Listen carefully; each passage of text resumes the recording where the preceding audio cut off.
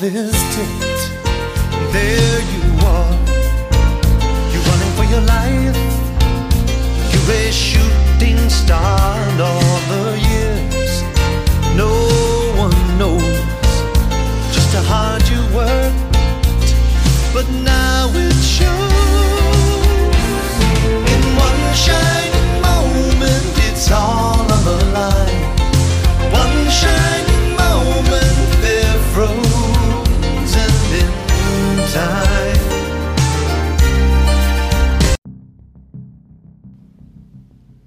Coaches, welcome to the Championship Vision Podcast. Coach Kevin Furtado.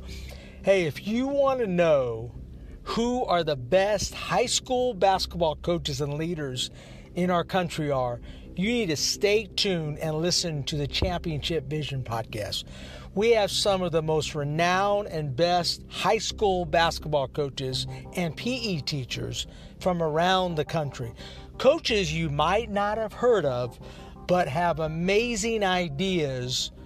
And I firmly believe every coach in America has genius within them. It's not all about the state championships. It's about the impact you have on your kids and your community. So stay tuned to the Championship Vision Podcast.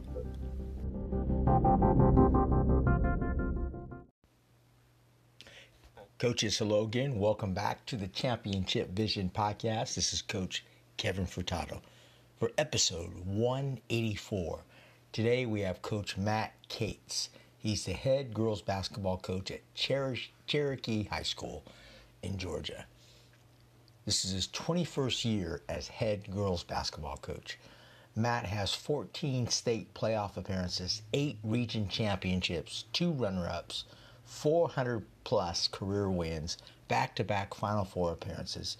He started the first junior basketball program in Cherokee County. He's chairman of the Cherokee High School Hall of Fame. Again, today we have a series of great Georgia coaches that I've been talking to lately. Yesterday was Kathy Walton, the great coach, legendary coach from Southwest DeKalb. Today we have Coach Matt Cates, who also is also a very strong, legendary coach here in Georgia. We have so many good ones. He really built the Cherokee program into one of the most outstanding 7A programs in the state, and he's really going to share with you kind of his philosophy on building the program from the ground up with their feeder program. He's going to talk about his system of offense and defense, and in addition, he's going to talk about what is he doing with his players right now to kind of get them ready for this season. So I think you're really going to enjoy this next episode, 184, with Coach Matt Cates.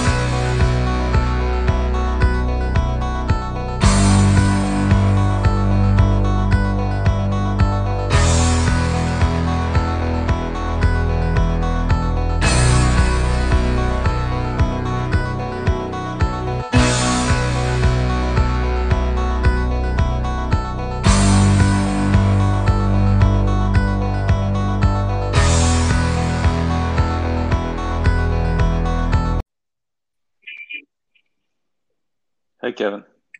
Matt. I'm doing well. How are you? That's good. Hey, I appreciate you getting up early on this Tuesday, man. I know you're usually sleeping in, right? Yeah, sleeping in. That's like 6:45. Exactly right. Still working, right? Never taking a day off. No days off. I hear you. I appreciate you joining me. I had a couple coaches Eric Herrick and Coach Phyllis Arthur highly recommend you for our podcast. So, hey, when you get recommended, that's pretty good. No kidding. That's a sign of maybe you're doing some things right. So Eric and Phyllis are good friends and good colleagues, and we've competed against each other many times. So I feel honored that they recommended me and that I was able to come on with you. Yeah, absolutely. And and this is just a labor of love for me. I get a chance to kind of speak with coaches from all over the country, man. And I just love kind of picking the brain of you guys. And, Eric, I picked out a couple things that he did. Phyllis, I picked out a bunch of things from her. It's like, it's amazing how many coaches do things a little bit different. Isn't that amazing sometimes? But it's not a right or wrong, but they just do it differently, but very successfully. Well, and that's what we do as coaches. We steal things from, no one comes up with anything on their own. We steal it from everybody else. We tweak it to fit what we want to do, so many things that we take from each other. We're all thieves, and we're all always looking for the next thing that we think will work for our program. And, a lot of things that probably we talk about today, I definitely did not come up with. I stole from somebody else. That's right. Yeah. Yeah. Talk about growing up in the game on that. And I always love hearing the stories of coaches on how they grow up in the game. And there's somewhere down the road that you kind of said, hey, man, I love this game so much that I want to become a coach. When did that happen? I grew up in a family of educators. My mom's an educator. My dad was an educator. My mom taught 45 years, retired, and then she's back to volunteering again. My dad was a 30 some year educator. I just grew up in education. So I think part of that is already ingrained in you. But, growing up, my dad he didn't allow me to play organized basketball till I could make the middle school team, which was sixth grade in East Tennessee where I grew up. And I never could understand why he wouldn't let me. He would let me. I had a goal and a ball and I could work all the time, but he never let me play organized until I could make a middle school team. And I think part of that is he didn't want me to learn to hate the game later on, because he knew that I really at a young age. And I think he wanted me to not burn out on it, and he wanted me to just hold off and wait just a little longer. So I really am thankful that he did that, and then I went on to high school, and I had a really good high school career, and I was fortunate. I played college ball at Gardner-Webb University, and it wasn't far into. I already knew that I was going the teaching and coaching route, because I just couldn't get away from the game, and I always wanted to be around it. And I've been very fortunate. I've been very blessed to being around good people. My high school coach was a really good, hard-nosed, he was old school disciplinarian coach, but we respected him, and we knew he cared about us, and he pushed us, and even the people that were in that program, in that community, were unbelievable. Like, kids nowadays don't understand. Like, I tell them some of the stories growing up playing ball, and they look at me like I've got two heads. I had a key to the gym. My high school coach gave me a key to the gym. And we would go home from school or practice, eat dinner with our families, and then we went back to the school around, dark, and the community came in and we scrimmaged. It was 5-on-5 full court, next man up, pick your team, and we would run till 10, 11 o'clock at night. And this was with grown men throughout the community, would come from all over just to play. And here we are, 15, 16, 17-year-old kids playing against grown men, and there were some battles that went on in that. And I think part of that's why we were tough-nosed kids and tough competitors for our high school. And, it was something I couldn't get away from. Basketball was just, I loved it. Well, you said a couple interesting things. And the first point I want to make out, I think your parents had a great insight into developing kids the right way, because I think kids today are starting into organized sports way too early. I mean, really young, as you already know that. And I spoke to Kathy Walton yesterday from Southwest DeKalb, and she says, man, the numbers of girls are going down in basketball. We both kind of discussed it.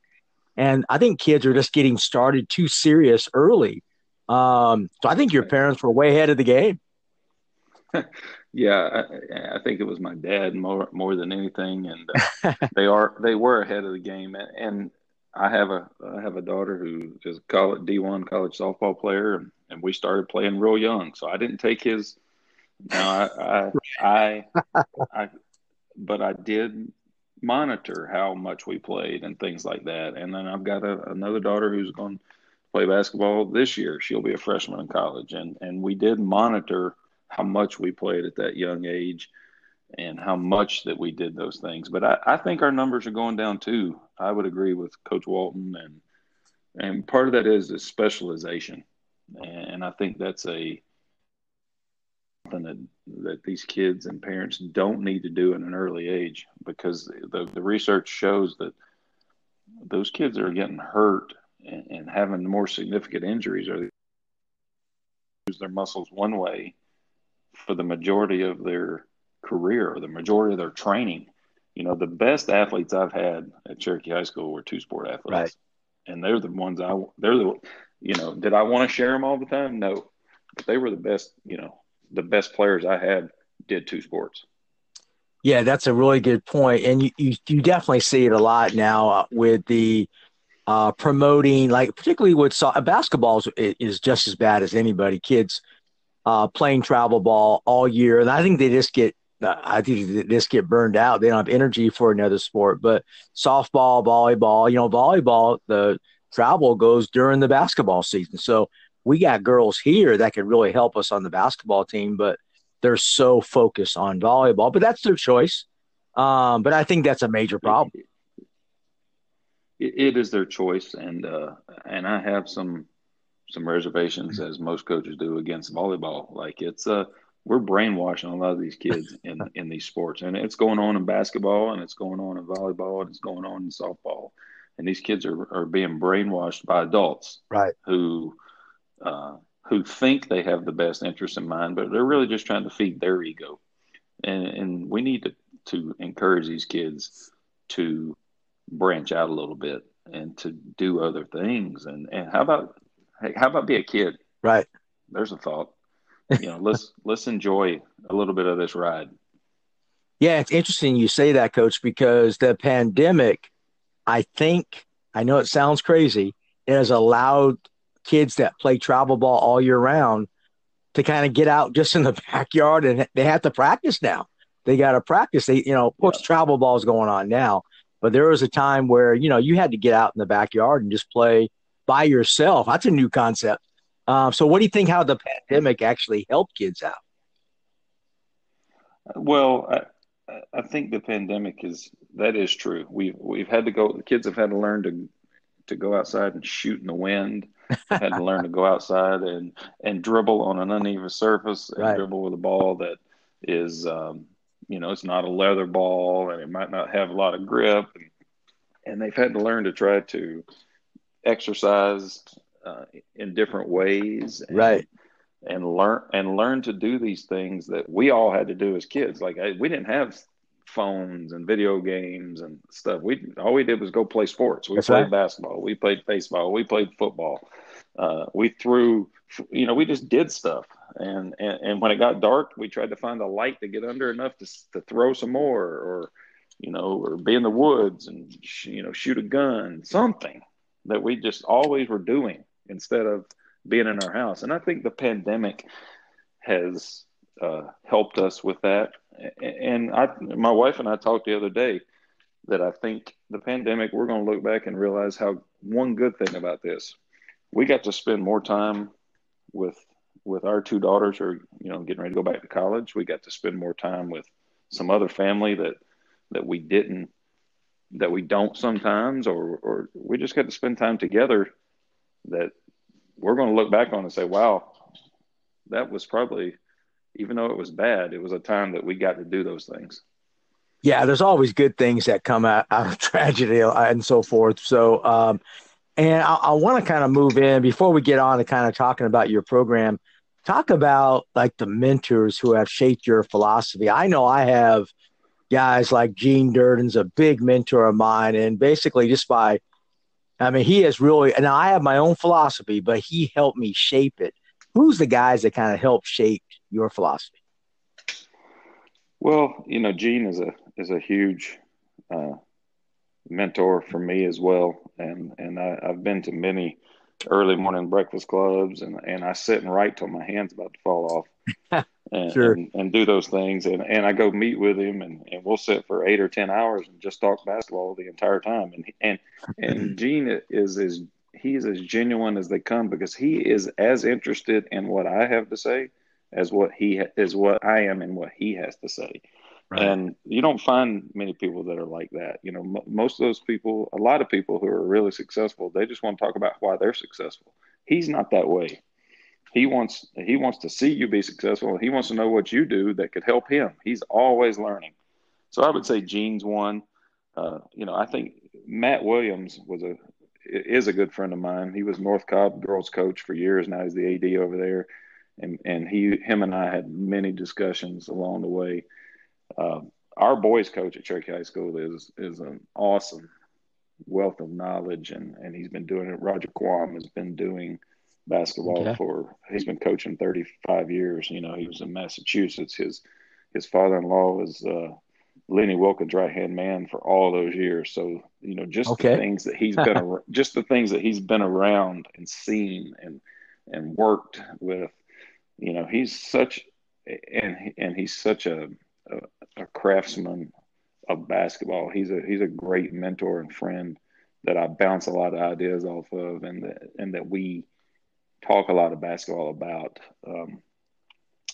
I've had a couple. I had an AD when I first got the job at Cherokee High School, Mike Baker, who he was an old coach from boys and girls, and he was the AD, and he was a and things that I could talk with and bounce ideas off of. So there's been so many people. That's just a few that come to mind. Yeah, there's so many, and there's nothing better, right, Matt, than actually going to somebody's practice. If I had one recommendation for coaches, you can watch video. Video is great because you always have it there. But there's nothing better, like you said, going to a Gene Durden practice and watching and feeling the intensity that his kids. Yeah, that's to me. That's how you learn. Just go watch. I learned more from just going and watching clinics, things like that, than anything else. Yeah, absolutely. And in the last few years, and one stuff, and this just I've been so humbled by it because I'm like, you want to come watch what we do? Like you're a boys coach, like you want to come Sure. see what we do? Like why? I don't question it, but I'm like, sure, come on. Like I don't know you might want to let me know the day you're coming because it might not be a day that is is beneficial for you know years with our practices. If we've changed a few things, and Gene and I have talked about that, and we've gone into some details of like day after games. I've changed in the last 5 or 6 years. A lot of things we do throughout the year, and that's just part of evolving and meeting what the kids need and meeting what they can handle in this Yes. generation. It sounds like you're always learning. I just think one ingredient to all the successful coaches like yourself, Kathy Walt, Phil, I think they're always picking up things and learning. They're never staying satisfied. Hey, talk about what are you doing now with your team, and also kind of give us a brief overview of the team coming back for you. I know you guys had a great season last year. Kind of talk about your team coming back. Well, we had back-to-back Final Four appearances, so and we pretty much had all those kids for both of those back-to-back Final Fours. So we're losing a senior class that's got 6 seniors in it, and that's a big loss for us because those kids were 4-time region champions. Those kids were Final Four 2 years in a row. They won 100 games in their career. So that's a Right. big No shoe kid. to fill for us. But coming back, we do have a good amount of kids coming back. We've got a big 6'3" post who she's hard to handle. She's up there. She's a cog in what we're going to do. We've got good guards who played significant minutes for us last year. We're just going to have to bring our younger kids along a little faster than we would probably want to. Luckily enough, we have some good young kids coming in. Missing the summer, Right. is not beneficial. We haven't been allowed to. Cherokee County hasn't allowed us to do any sports for winter. So missing my summer workouts with those young kids is putting us a little behind, but we'll catch up hopefully once school gets started. We have a good nucleus coming back. We've got 8 coming back from last year, and then we'll be adding in some new pieces with younger kids to, and I told somebody the other day, our young kids are, they're going to have to play some minutes. So, they better be ready to go. They're going to have to contribute some minutes. Now, we're not going to have them go out and score 20, but they're going to have to play. They're going to have to contribute defensively, contribute and be able to, make the layups and make the right passes. So we feel good that we have a good nucleus coming back of our upperclassmen, and we got a good nucleus of young kids that we can start. Yeah, and Matt, don't you agree though that you lost all those seniors, but a sign of a healthy program is a feeder program, and it sounds like you got a good class coming. It's like a revolving door, right? That's a sign of a good program.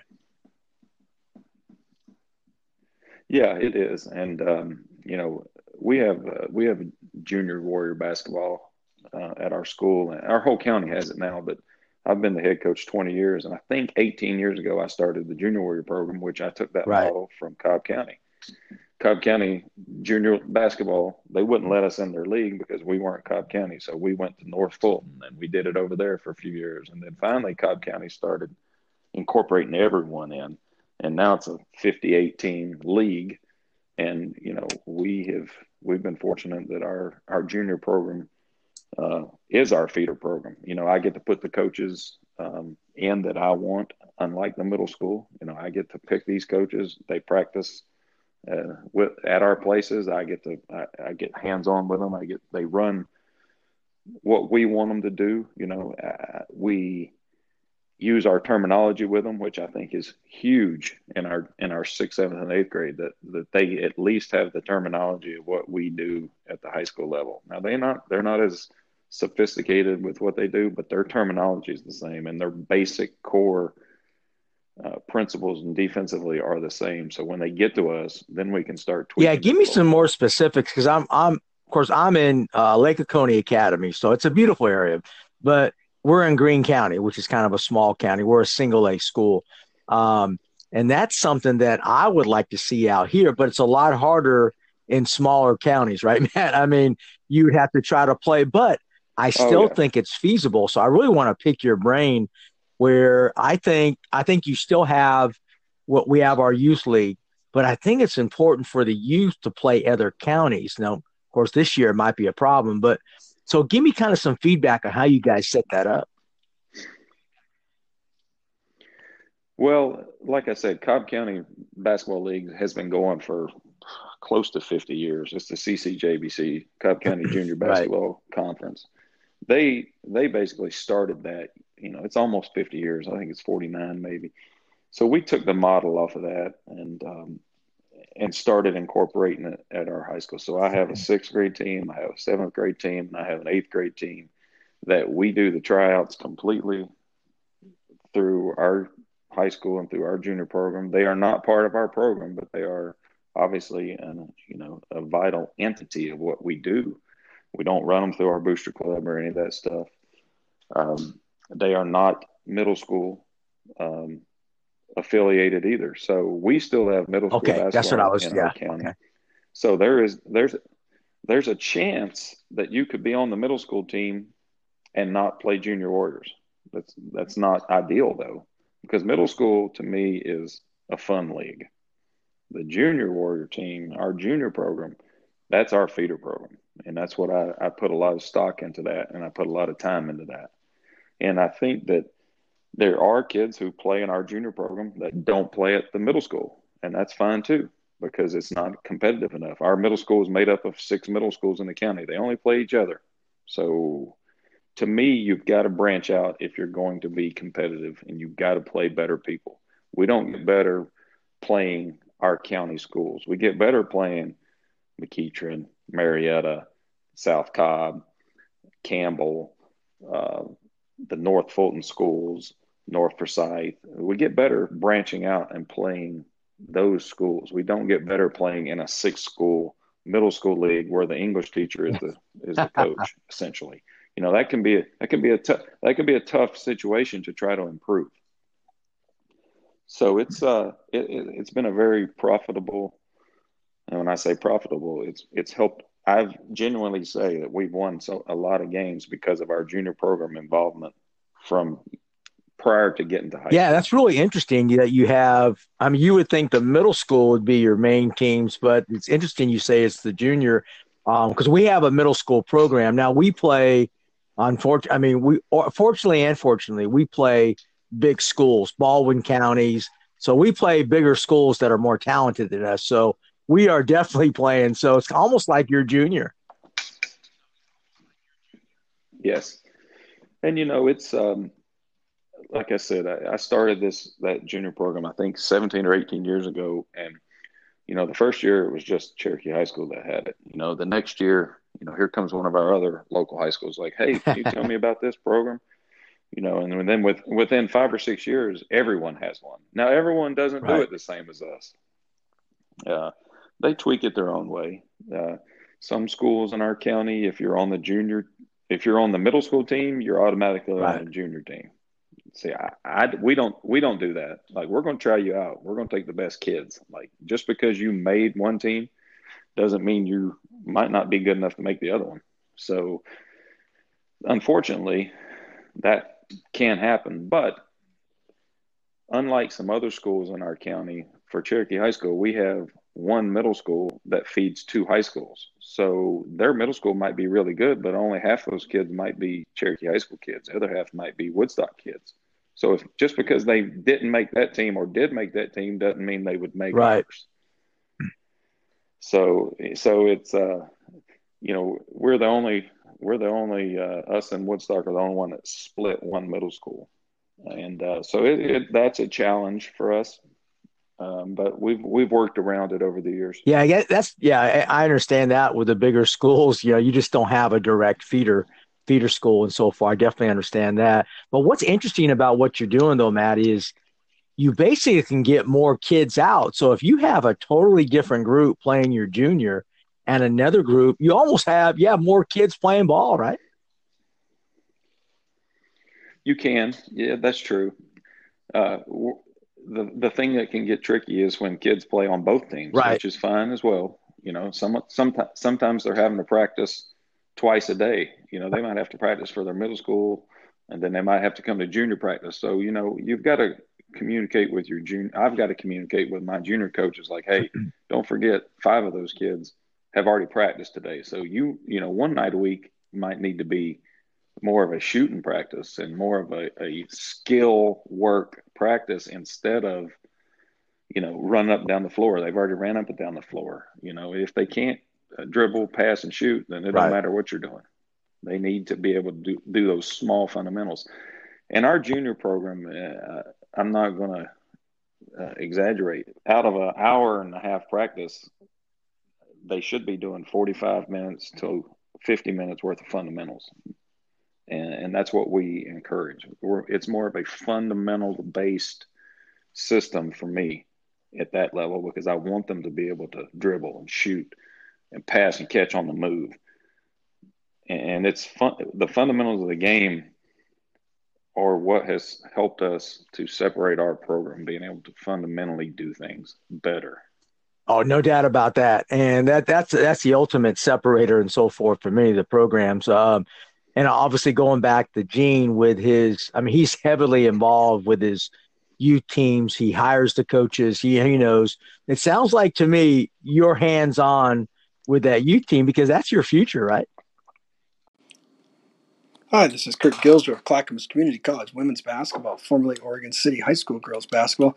And as a veteran coach, I'm always looking for new ideas, new things to listen to, somewhere I can improve my coaching. And I've discovered the Championship Vision podcast from Kevin Furtado, and it has become my number one go-to podcast each and every week. Kevin brings in guests that provide a unique perspective, whether it's on X's and O's, philosophy, drill work, whatever it might be. He's going to get something out there that's going to help me as a coach get better, and I think that's what we should all be doing as coaches, is helping each other get better. Kevin himself is always hungry to learn, and you can sense that in his podcasts. And so, again, I can't recommend it highly enough. Championship Vision Podcast. Kevin Furtado, keep up the great work. Yeah, I am. I'm very hands-on with them. I interview all the coaches. So it's not just, you can't just pop up and coach. You're going to be interviewed for the job, and I'm going to pick the best one. I will help with tryouts if the coach asks me to. I'm usually at tryouts, but as far as picking a team, I don't like to pick the team, Sure. but I'll help if you're down to trying to pick 2 kids out of 4. I can help with that if you would like. But I am very hands-on, and there's many days where my practice ends and then junior practice is starting, and I'm still there another hour 15 minutes before I know what's happening. My wife's called like, "Hey, is everything all right?" And I've spent an extra hour and 15 minutes working on our trap and zone defense with them. Yeah, that's a whole nother podcast there, man. The time spent for coaches is unbelievable. If you want to be good, then you got to put the time in. Right. Hey, talk about your culture there. Kind of give us your top 3 values in your program. I really firmly believe that you just can't throw out the balls and even just work on. You got to have a philosophy when you come into a program, right?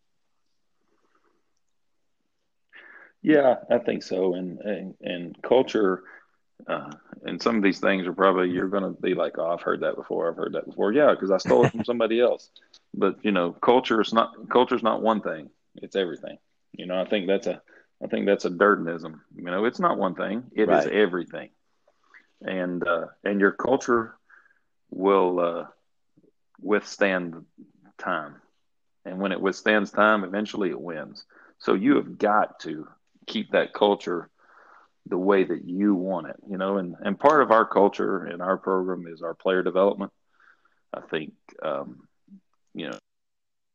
ones are crucial in the off season, and we're running 4-on-1s. We're running them 4 days a week from the time we get back to school till the time practice starts, and so I think your player development is huge in that culture, and I think it trickles down into our junior program as well. Those people got to understand what is expected. If you can't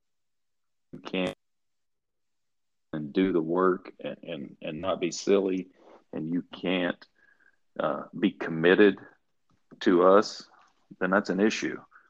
And I think our parents do a great job we do a good job of teaching them that in the 6th grade. Like, hey, it's not rec ball anymore. This is, this is the first steps to being a varsity athlete at the high school. So part of that, I think that's part of your culture is trying to show those kids exactly what and how we do things. And that's, that even goes as far as summer camp when our high school kids are working summer camp and they're down there, they don't let things slide in summer camp. They have fun with the kids, but they make sure they know, hey, it needs to be done like this. Hey, you got to be using your left hand, even if you're not used to it, even if you're not comfortable with it. So I think player development is a big culture. I think coaching staff development is another big culture piece. I'm very fortunate with the staff I have. They're excellent. 2 of them played for me, so they know they came through the program. One of them's the best kid I've ever coached, and the most fun kid I've ever coached. And then I got my 3rd assistant I coached against her in the county. She won a state championship at Etowah High School. Nice. So, I have a really good staff, and I think in that staff, part of our culture is they know what's expected, and then I'm always trying to involve them more and more in some aspects of the program that they may want one day when they become a head coach. I want them to be involved in planning, like they're involved in planning practice. Now, obviously, I make the final practice plan, but I want them involved in that. I want them involved in player meetings. I want them involved in parent meetings. I want them reading. Hey, I want them reading on their own, not just basketball books either. I mean, just general leadership knowledge books. How about we learn to be more of a reading society instead of just watching something. And I think that's a big building piece in our program as well as our coaching staff. And I'm very fortunate that I've had them with me for years, years, and it keeps that tradition and that culture within us building. I think our practice format is a culture piece as well. We practice a certain way every day, and the kids know what's expected. We do fundamentals every day of high school practice. We do some sort of ball handling every day because I think it's that important. Now, we might not do 30 minutes of it, but we are doing ball handling every day. We are doing shooting every day.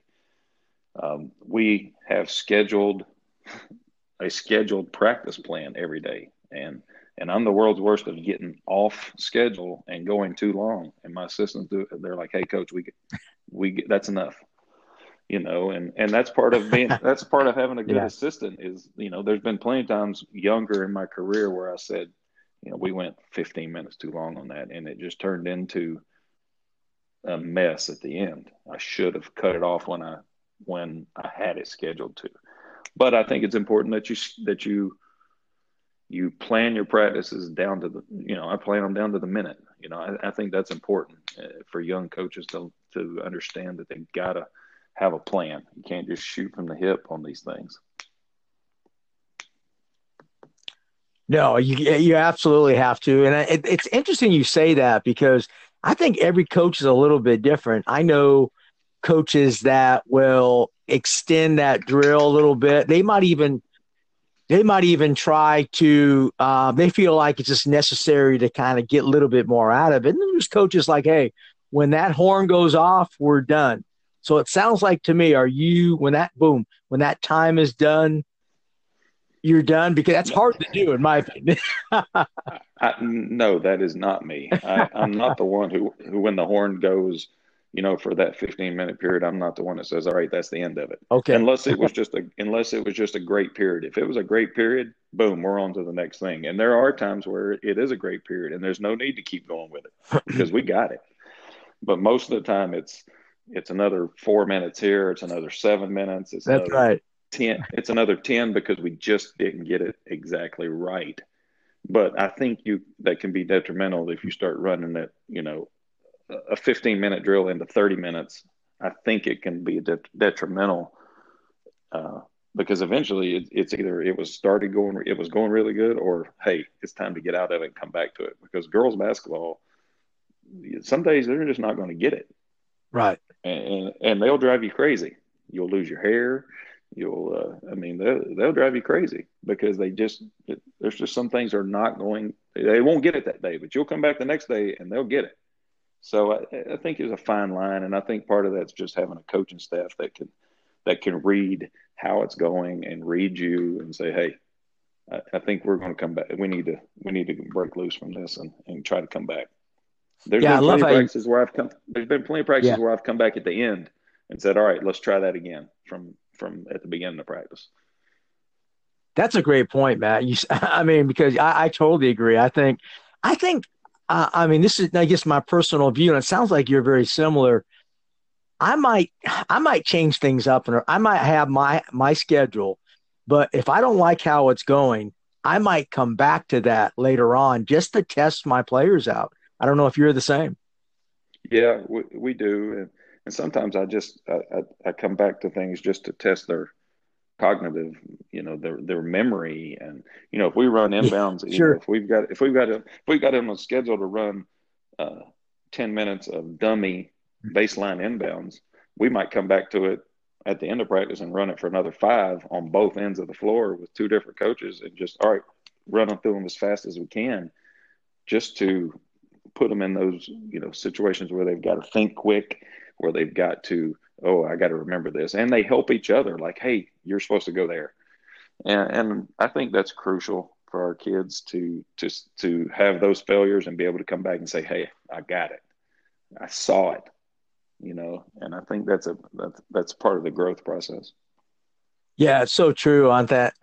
Coach, let's go into, I really want to talk about your skill development system. Give us a few drills that you do every single day that's vitally important that a coach listening could just take and start doing. We are, every day we do ball handling. We do single ball handling and two ball handling every day. Now, sometimes it's stationary, sometimes it's on the move, and sometimes we have two periods of it. We'll have one group doing stationary while one's doing, dynamic on the move, and then we switch them. So I think ball handling, those two ball handlings are, and there again, there's 1,000 ball handling drills that every coach does. We Right. we like to keep with the, I've stolen a lot of things even from Gene along the way, and we like to do the basic, in and out, and the crossovers and the double cross, and the through the legs. The two ball stuff, I think it's just more of a concentration type thing, and we all have our favorite drills. I think every day you've got to do shooting too. We do a period of shooting every day, and whether it be on the gun, we got a group going on our shooting machine on the Mhm. gun. We got a group going Sure. penetrate, kick, penetrate, kick, penetrate, re-kick. We I think you got to do shooting every day, and in our preseason, from the time we start conditioning, we don't start conditioning usually till mid-September. From that point on, our 4-on-1s shift to more shooting, just shooting, because I want to be shooting the ball better once the season starts. Yeah, and talk about your shooting technique. I have a specific way that I learned from really good coaches. Obviously we teach, ready position, the fall, everything, but we teach off the hop. All of our kids, starting really in the fourth grade, we teach everything off the hop. How do you teach shooting? I agree completely with what you're talking about with being ready, and I use the phrase hands and feet ready a lot. But we are not off the hop. We are left right fire, left right Okay. fire. That's our mentality, is left right fire. And sometimes I forget that we got lefties, so I gotta, hey, don't forget you're right left fire, and Right. don't get me wrong, you got to be able to do it both ways, but for the general kid who's a right hand shooter, I want to go left right fire, and I want that rhythm, that and I think that shooting is a rhythm thing. I talk to our kids all the time about, let's take shots, let's take in rhythm shots. That's one of our, every game we have got in our game plan. I would venture to say that one of the things at the end, when we talk about must do's in our game tonight, everything is in rhythm shots. I don't want out of rhythm shots. Let's be in rhythm, and by in rhythm, that's what we're, our left right fire, things that we do, thousands and thousands of times over these kids' career. Yeah, I absolutely. And to be honest with you, I don't think there's any wrong way for shooting, but I do feel like you have to be consistent. You teach, the 1-2 step. I think you have to be consistent, right, in how you teach the shot. Yeah, and we do off the bounce as well, but off the bounce is off the bounce of the ball. Like we're gonna bounce into those shots. We don't left right into anything off the bounce. Anything off the Right. dribble is, we bounce into it. But if you're on the wing and you think the ball's swinging to you, which we're trying to teach you to think ahead, you better have your feet ready, whether it's left right, where you can left right fire, and let's get that thing off. And I think there again, I had a coach in college that was his thing, and I was very successful at it, and I took it along with me. I enjoyed it. because growing up, I shot every which way, because, we shot looking off into the stands just to try to throw people off, looking at the floor. I had no rhyme or reason in what we did, but we shot a lot of shots, and that's what made us good shooters. So if I can help our girls just become a better shooter with a small thing such as left, right, or off the bounce, I think those are just little that help shape young minds and shape basketball players.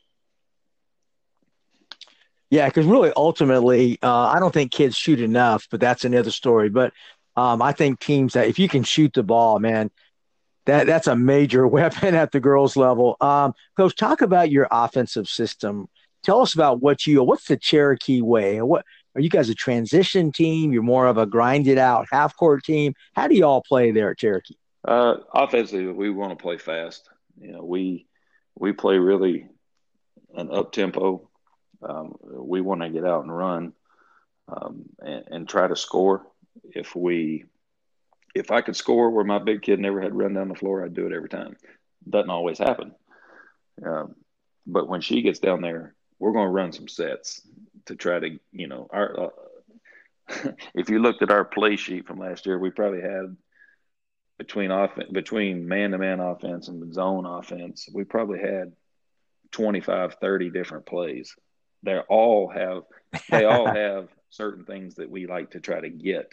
They all have this option, this option, or it runs into a motion type thing.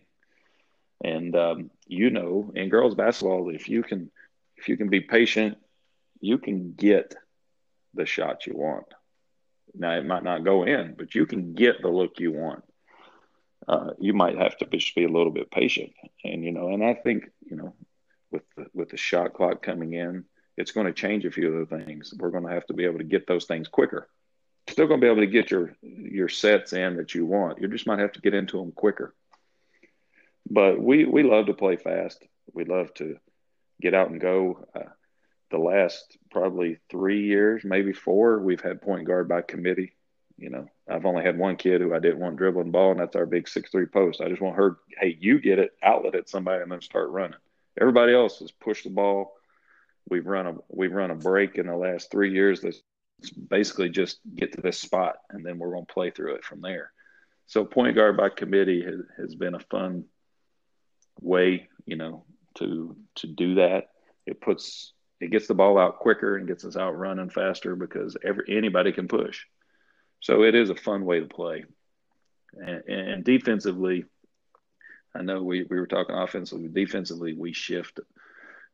We play contain man, but when we want to get after, we've got a half court trapping system that we run, and then we press. We press quite a bit too. So we have a bunch of different looks that we're trying to do. It's interesting you say that because I speak to all the coaches I mentioned before. There seems to be at the higher levels more changing up defense than anything. I spoke to Kathy Walton yesterday.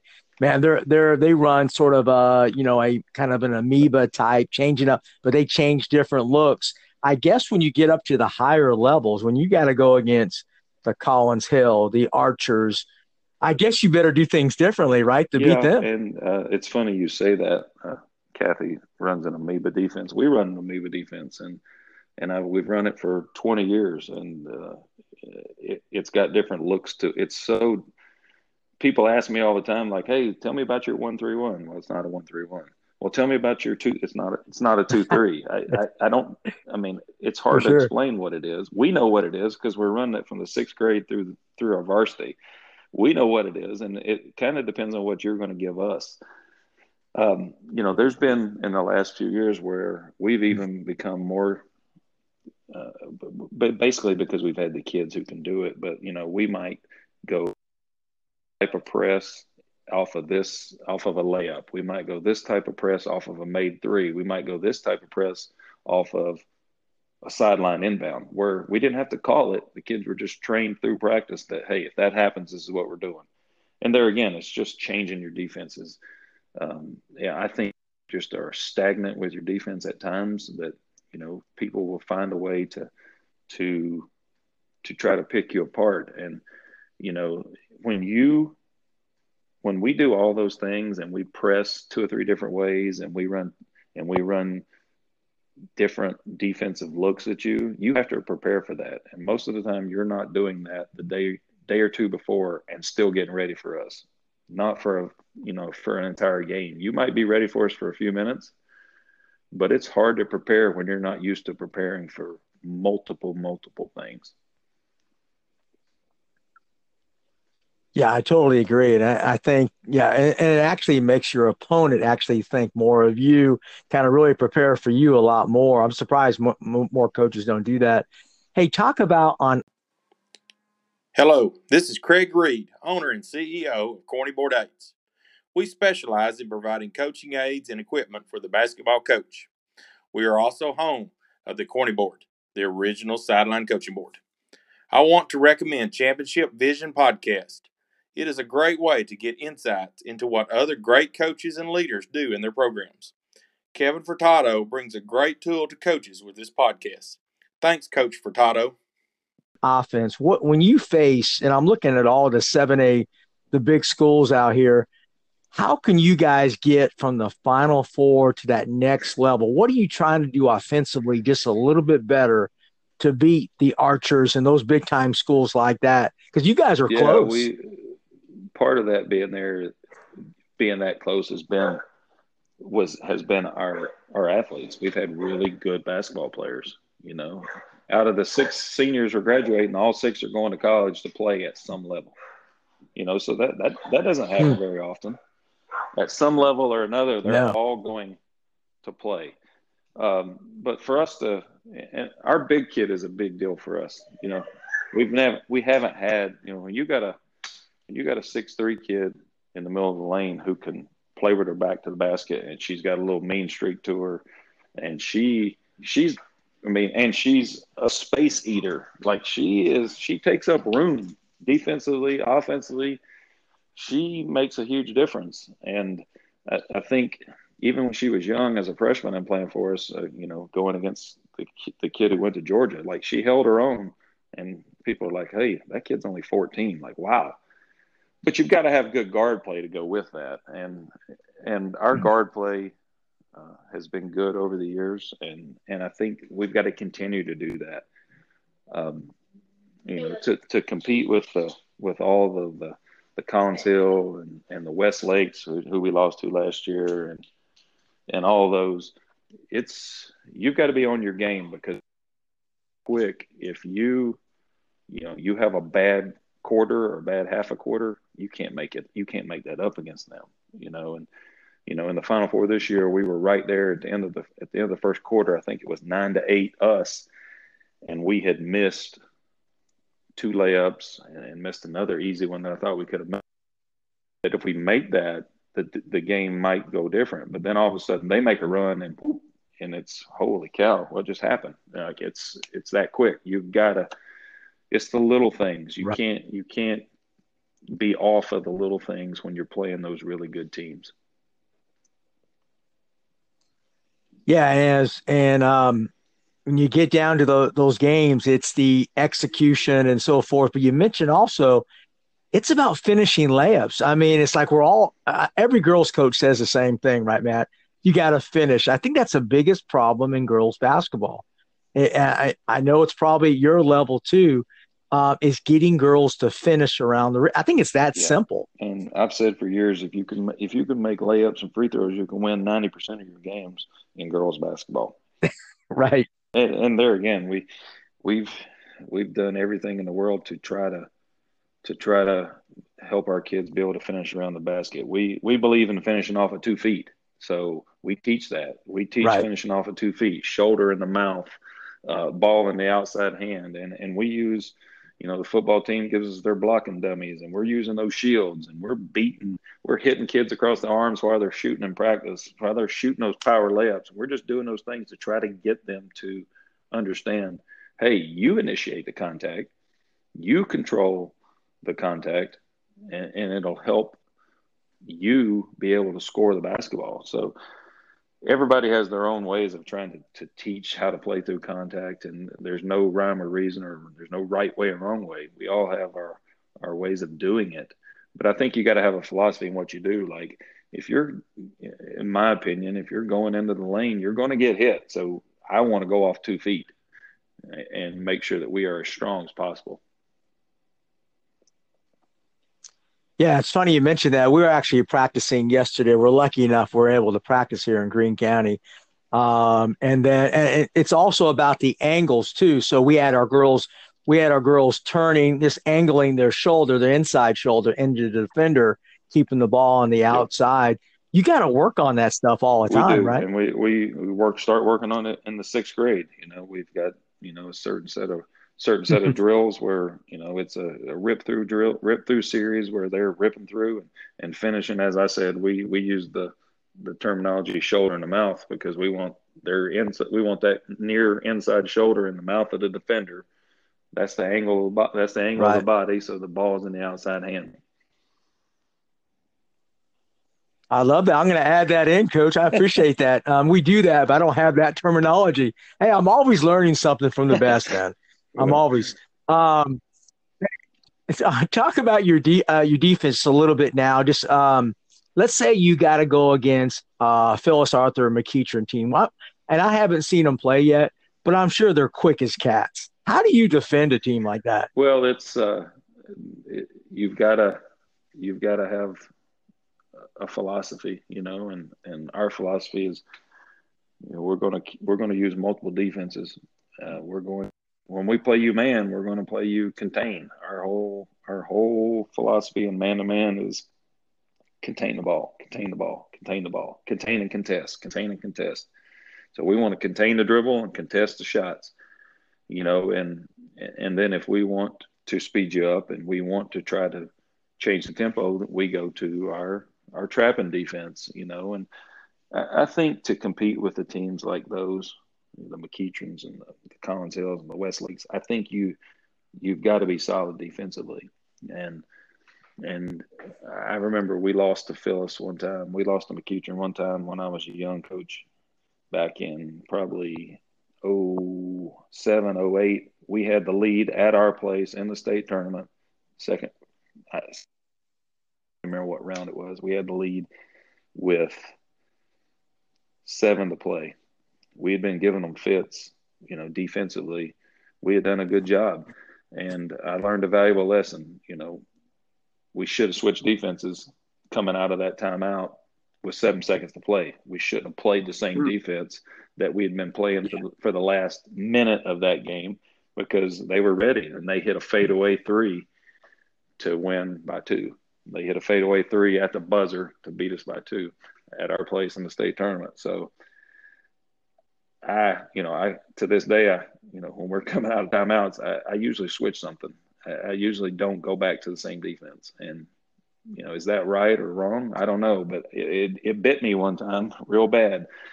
And I had a couple of coaches friends that said, hey, just think about it, switch. It's easy to switch up even for just one possession. So that's something that stuck with me. Yeah, it's funny you say that. Of course, let's be honest, Matt, we've all made mistakes and we can look back to it. During that moment, you probably felt your instincts were probably telling you, hey, stay with what you were doing. Of course, we can always look back and correct. But, yeah, I do like the change up. I do like the change up defensively and so forth, particularly after timeouts. I mean, that's one of our philosophies. After timeouts and so forth, we will make a change. And I'll be honest with you.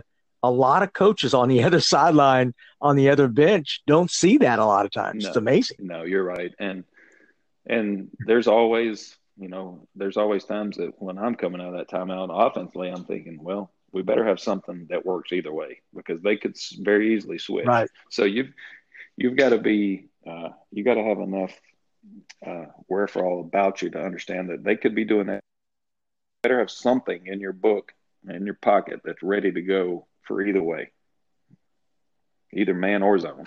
That's a great point. And I think offensively, you have to be ready too, like you're saying on that. To me, it's almost to the point as I get older, almost to have one, what I call a balanced offense, where it's man and zone with similar concepts. Because the more we change, sometimes the more.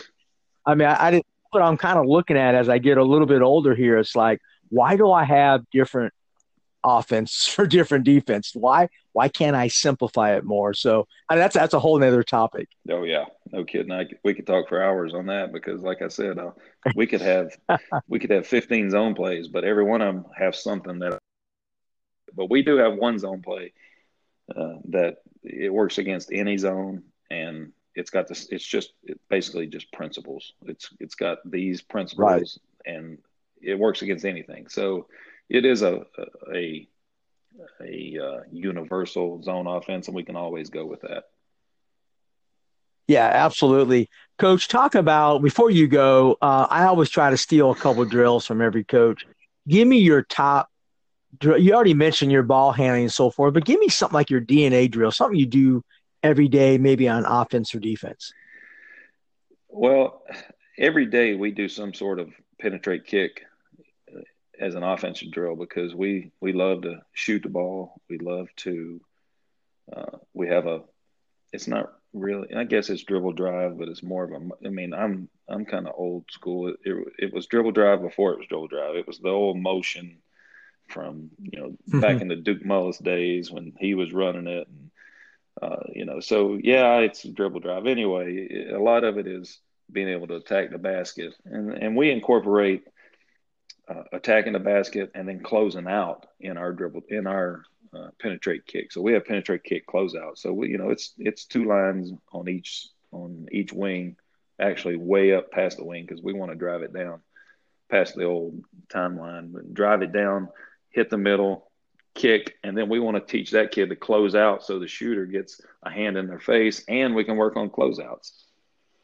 Right. So that's one of our favorite drills, and then from there it goes to the same drill, but we drive it baseline, jump stop, rip over the top, and the shooter instead of staying on the opposite wing is coming behind, and it's almost like a pitch back, and then we can close out there too, and then we just the old baseline drive, fade opposite corner, outside hand kick, Uh-huh. and close out there. So those are three different types of shooting that we run, and it's just continuous with three balls. It's continuing to go. Then and you're teaching shooting, hand in the face, and you can work a little closeout, chop your feet, sit down, drop your hips, close out because we don't ever want to block the shot. We don't want to risk getting a foul, so we want to close out the right way with our feet, chopping our feet, sinking our hips, and so it's got multiple things. So we do that almost every day. It's a staple of our program.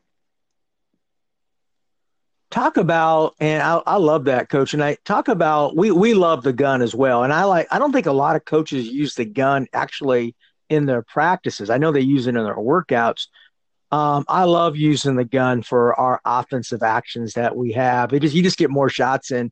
Talk about what you do with the gun in your practice. We use it. I mean, we set it up from the moment we get in there. So one assistant coach, she just knows that she just needs to go ahead and set it up because we're going to use it at some point in that practice.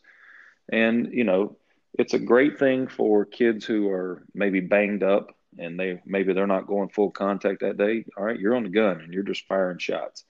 It's a great thing for that. I think it's a good. I love it for free throws. Our kids don't like it because they think the net's too. I set the net as high as I can get it because I want you to get that arc on the ball. And Sure. a lot of them just barely want to get the ball up, and they don't love it for free throws, but I do, especially if a kid is struggling with that line drive ball. We always use it. Like if we're doing that penetrate kick drill that I was just talking about with you, because our JV does practice with us. I don't want 20 kids doing that penetrate kick drill. I want 10 doing it, and then I want 8 on the gun doing maybe the same penetrate kick drill on the gun. So now we're getting the same drill 2 different ways and more reps.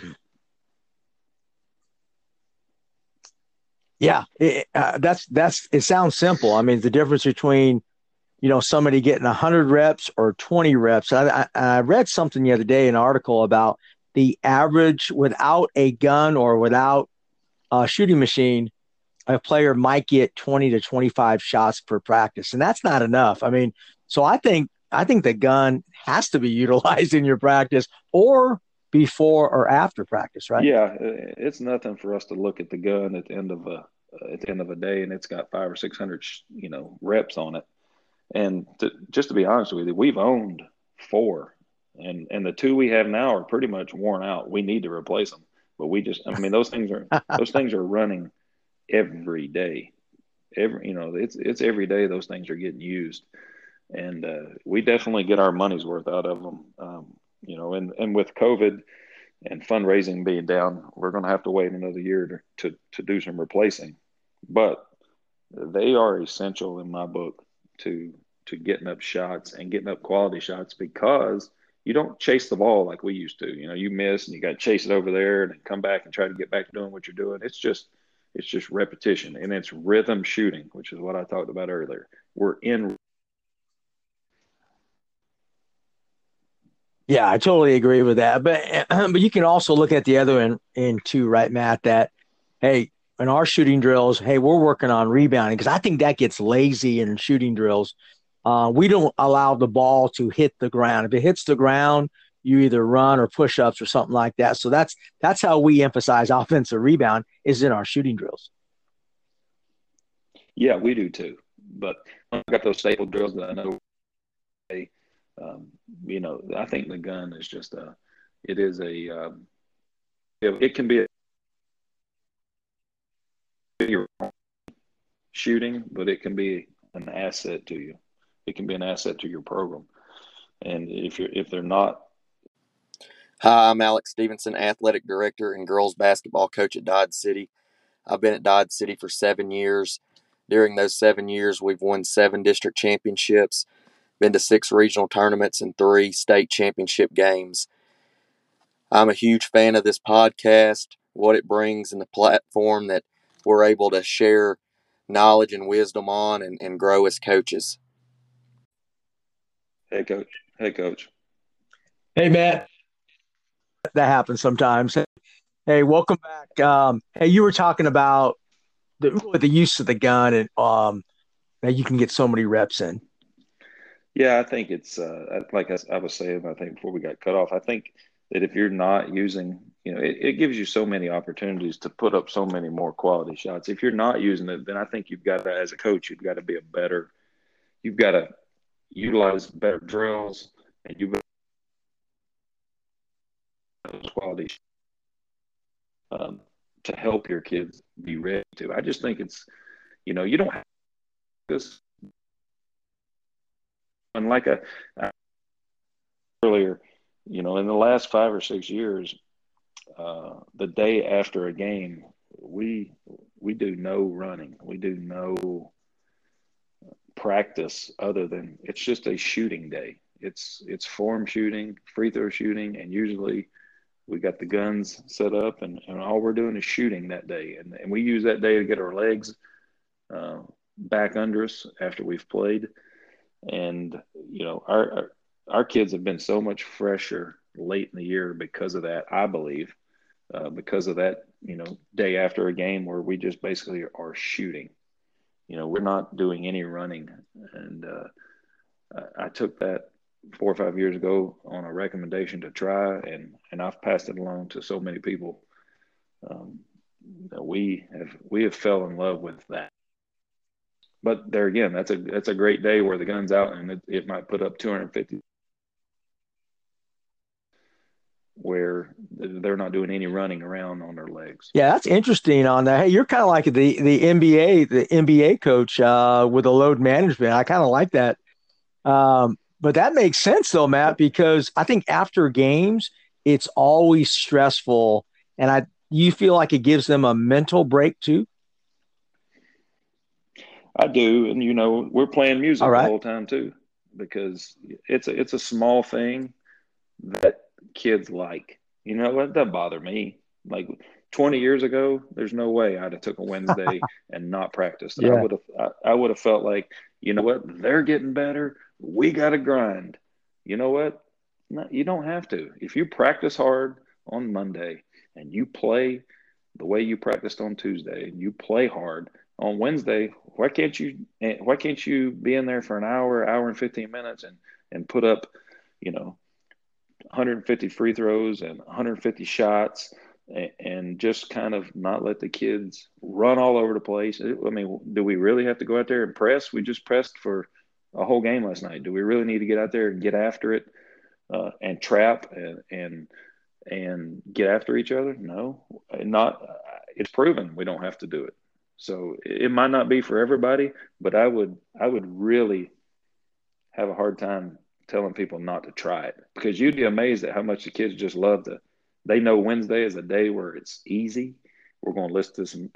Coach is going to let us play our music as long as it's clean. And all we're going to do is rhythm shooting. We're going to be there an hour, 15 minutes, and then they're going to go home. And then Thursday, we're going to come back and get after it again. Yeah, that's a really good point, man. I mean, I just think for the long haul, because basketball season is so long as well, I think that's a really valid point right there, for a variety of reasons. Coach, talk about your improving your craft. What do you do? Because I know you're probably one that studies and does different things. Talk about what you utilize to make yourself a better coach. Well, I think going and sitting with other coaches and watching what they do, I think that's big. I think I love going to clinics, but sometimes I might only want to see two people out of the whole clinic. So with technology and nowadays and the way it is, sometimes you can get just as much off of your phone or off your computer when it comes to the clinic side of it. And people are sharing those clinic notes like crazy. Right. So clinics have gone down some, in my opinion. We used to go to Fort Walton every year, and I don't even know if they do that clinic anymore. If they do, it's sporadic in one year and not the other. But I think going and sitting with people and sitting with quality coaches and getting together, such as like this podcast, or there's been many times where me and 2 or 3 other coaches get together and we just bounce ideas off each other. And I think reading is a big deal. I take I don't take much basketball from reading. I take Right. more of the leadership and how we want to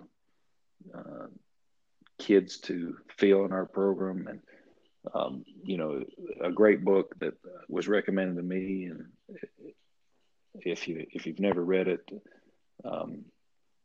Inside Out Coaching. Holy cow! You want Right. to talk about a great book, and when I read it, I thought back like, wow, I was transactional for years, and For sure. and when you see the transformational side of it, and how much more, there's so much more us as coaches can be than just the coach. We wear hundreds of hats, janitor, psychologist, teacher, coach. Some of us are father figures. There's just so many sides of it that is so much more than coaching. And I told one of my daughters the other day, we were talking about something in the coaching realm, and I had told them as it applied to their life so many times, but I had never really applied it to myself till a couple of days ago. And I just told them, I said, coaching's not who I am. It's just what I do. Coaching doesn't define me. It's not who I am. It's something I do. And I think, who we are as people is bigger than what we do. And I think that comes through, our reading and our philosophies and our character. Yeah. And Matt, do you feel like, experience to me is a great tool, right? Because I think we've all learned that. You and I have been coaching a long time. I think we learned that over time. How can we transform the new age coaches coming out now? Because that's hard to do. I think you have to learn, you have to grind it out and kind of learn that over time. It's not about the X's and O's and the winnings, right? No, it's not, and I also told somebody that they asked me if I could change something, what would I go back and tell myself? I wish I would have enjoyed the wins early on more and worried about the losses less, because there was a lot of times early in my career where a Friday night would ruin my whole weekend. Like a 15-year-old's performance on a Friday night would ruin my whole weekend, and coming into Monday practice, I would still be just ruined about it. And you know what? Right. That was part of the transactional person, the transactional coach. And I think as veteran coaches, we all have to teach our young coaches the way to do it. And what I mean by that is I feel like our young coaches that are coming out of school now and in their first few years, they don't understand what it means to sweep a floor. They don't understand what it means to pay their dues and do the laundry. They don't know what it means to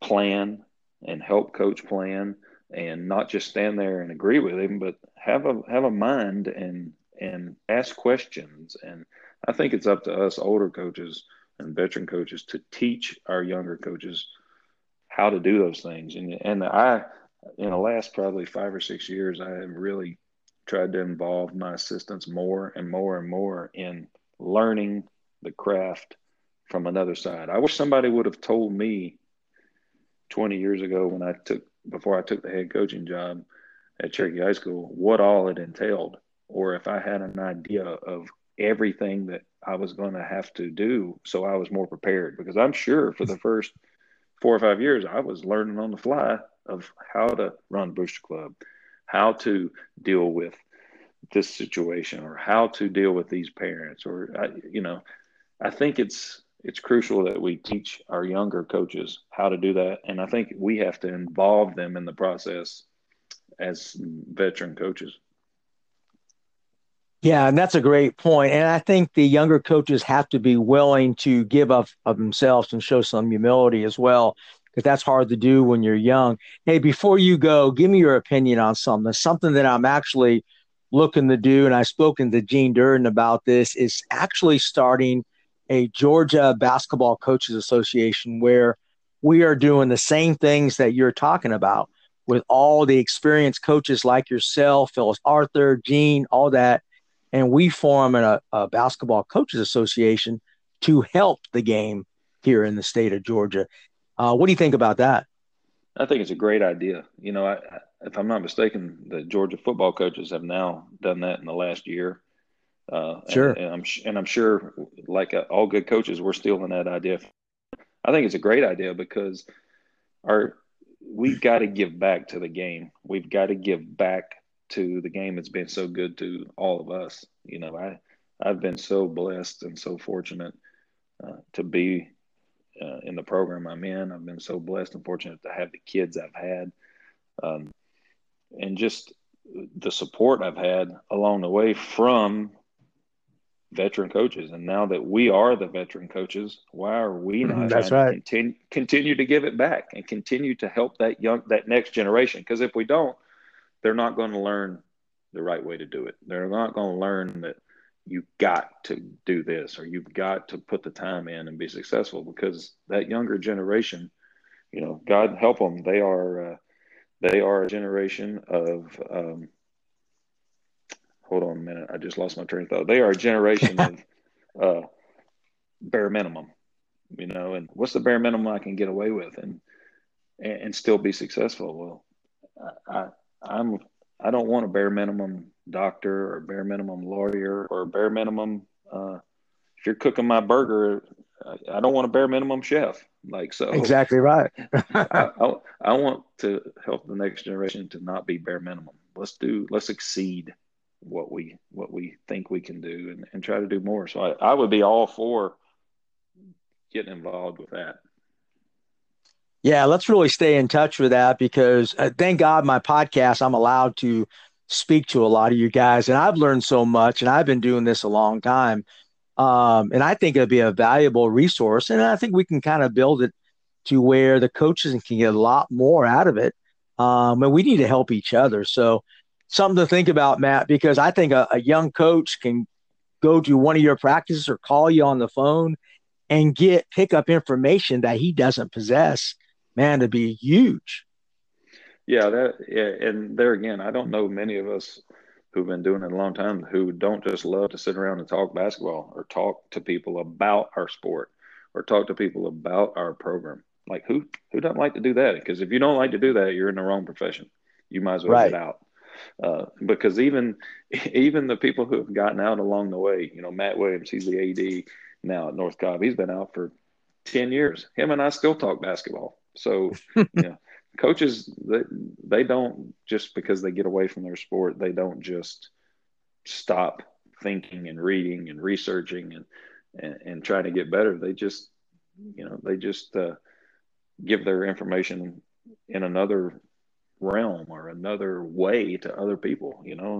There's been so many good coaches who have gotten out along the way to be athletic directors and things like that I still talk to about basketball. Like, we don't talk about being an AD. We talk about basketball, or we talk about situations and things like that. And, I didn't mention earlier, but Scott Bursmith along the way. I don't know if you know Scott.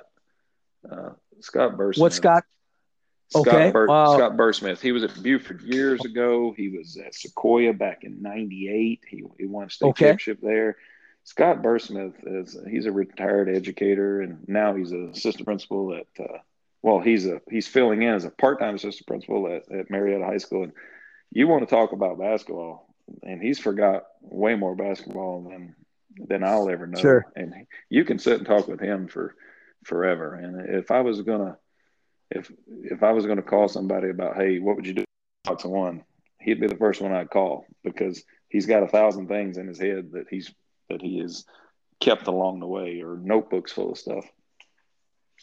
Make sure I get his contacts. I would love to talk to him on that. And that, of course, a guy like that would be, awesome, in a committee for a Georgia basketball coach. I mean, there's so many great coaches out there in Georgia, man, we have to take advantage of. I mean, there's some great resources. Absolutely. I would totally agree with that. And Coach, thank you for coming. Yeah, go ahead. The funny thing is Scott, he lives, not far from me here where I live, and he comes to games. He sits behind the bench and he yells like he yells like he's still part of every game. And and if you ask him for, hey, what'd you see there? He'll be sure to tell you about it. And it's good to have people like that. I'm sure like that. If I go watch a basketball game, it's for sure I've got an opinion about how it went or what went on. No doubt. Whether you want it or not, now that's up to you. But I really appreciate you having me on. This has been awesome. Like I said, I could sit and talk basketball for days and days. No doubt. Well, you came highly recommended. It was well worth listening to you, Coach, man. I can tell you love the game. And let's stay in contact. I do want to tell you that I run a Legends Clinic every year out here at the lake. And I invite Gene and a bunch of coaches really from around the country to come out. Now, this year, it's kind of a wait and see, because I don't know yet Correct. whether they're going to allow it. But if we do, man, I definitely want to invite you to come and share with us.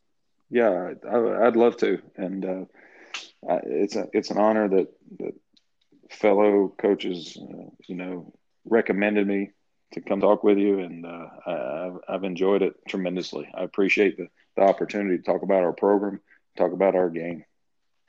Absolutely. Matt, how can somebody get a hold of you? Social media, if you can share whatever contact you have so a coach can contact you. Well, I am Mr. Like I said, I'm kind of the old one. It's I don't have any Facebook or Snapbook or InstaFace or any of that stuff. I got you. I have an assistant coach who is in charge of our Twitter account. So she does that. All right. She does that, which is awesome.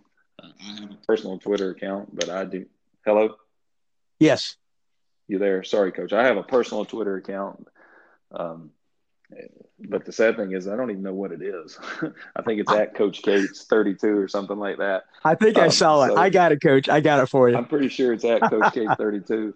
Right. And I do follow on that.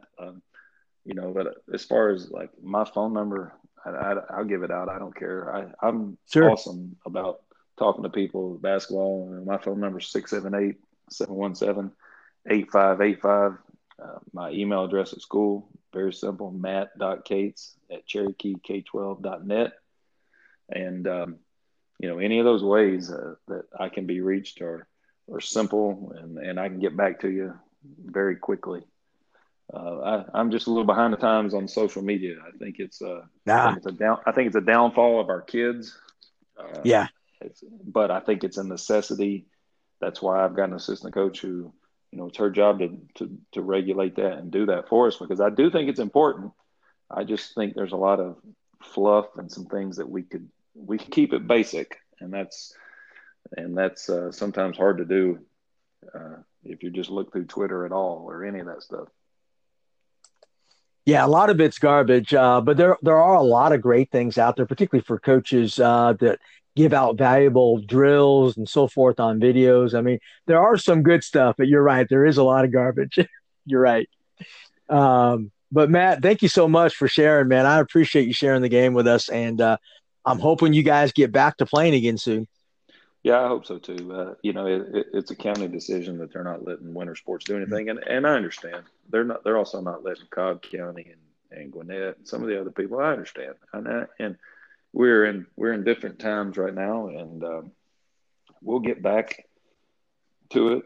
And I have no doubt that we'll get back to it, and we'll hit the ground running. And I really appreciate the opportunity to talk about our program and talk about just the game of basketball. I've been so fortunate and so blessed to be at one high school as a head coach for 20 years. And I just, I feel very blessed that it's been that way. Coach, thanks again. I appreciate you sharing the Cherokee way, man. So a lot of people are going to learn about you and your program. Coach, thank you so much again, man. Let's talk soon, okay? No problem, Coach. Thank you very much. All right. Thank you so much. All right, bye.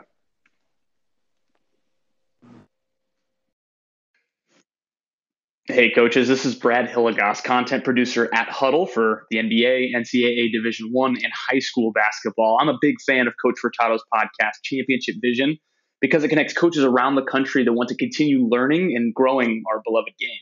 The X's and O's, coaching philosophy, teaching principles, they're all here. And that's a mission that we're working on at Huddle as well. More than 160,000 teams, including the best in the world, use Huddle to elevate their performance with video. But our collection of online tools is much more than that.